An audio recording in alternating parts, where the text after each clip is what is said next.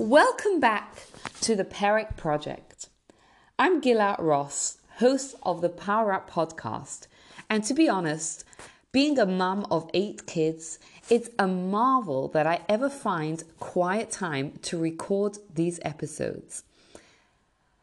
I'm just passionate about sharing how Judaism has so much relevant wisdom for our modern day lives. And that's why I'm really excited to share this episode with you, where we're going to look at judging others, as well as priorities.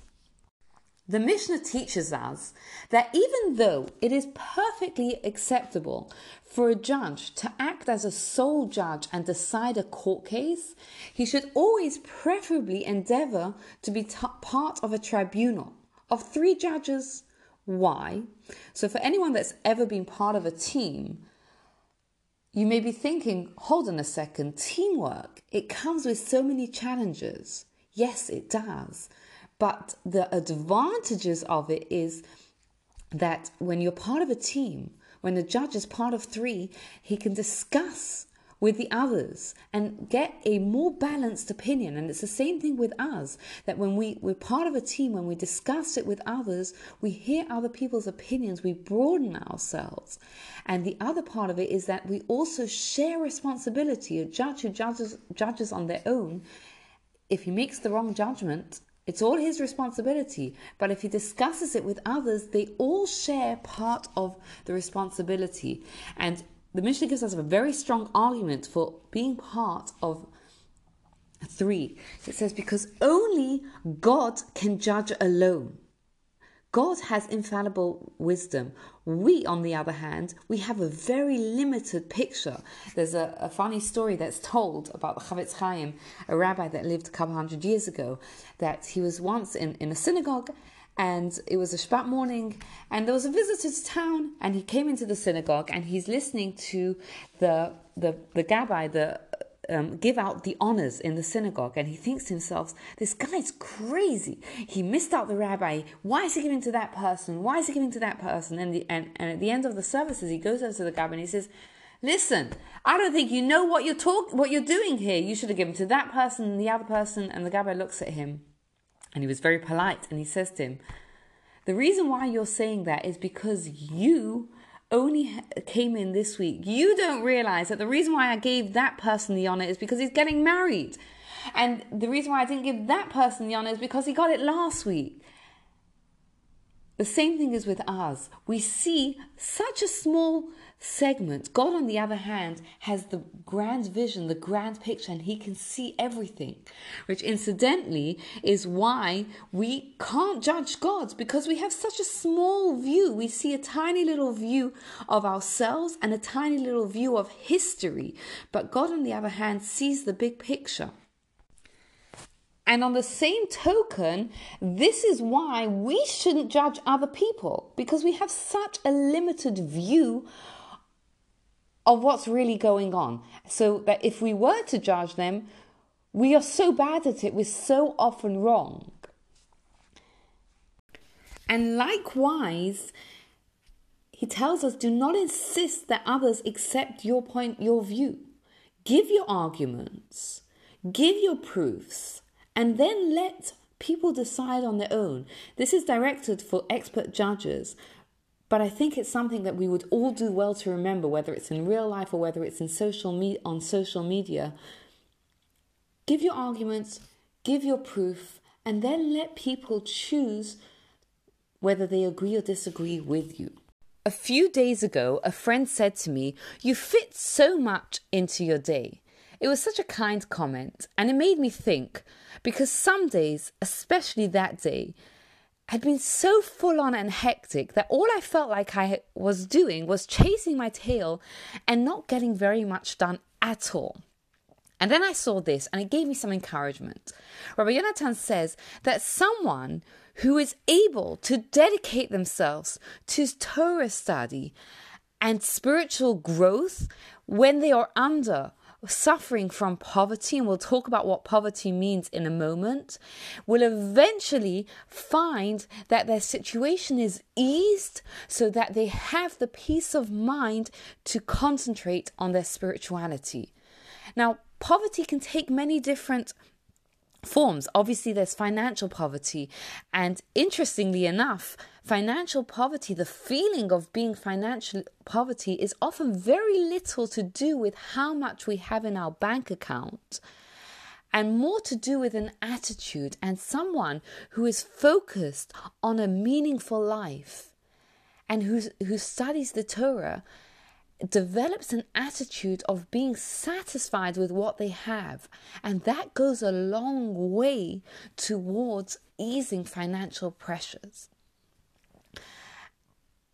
Additionally, it could mean intellectual poverty. Sometimes we struggle with questions. And Rabbi Yonatan is telling us that if we continue to struggle, if we continue to dedicate ourselves despite the struggle, then eventually the Torah study will expand our mind and will give us that understanding that we seek. And it can also refer to poverty of time when we feel like we don't have enough time. And the truth is that just like poverty is a test and a challenge to living a spiritual, meaningful life, so can wealth be, so can excess be. And if a person can pass the test of feeling that pressure, then they'll be given the help from God to pass the test of having too much, to pass the test of having wealth. So how do we pass all these tests and stay focused on living a spiritual and meaningful life? So we're going to give 3 tips. The first one is to remember to invest in eternity. Imagine you had an investment in a certain currency and you were told that that currency was going to be discontinued sometime in the future.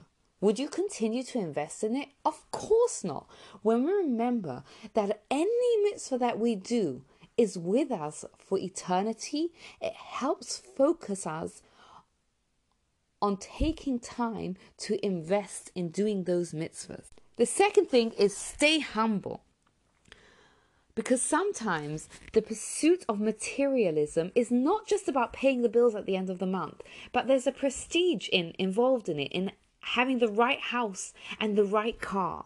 There's a fascinating law in Judaism that reminds us to always stay humble.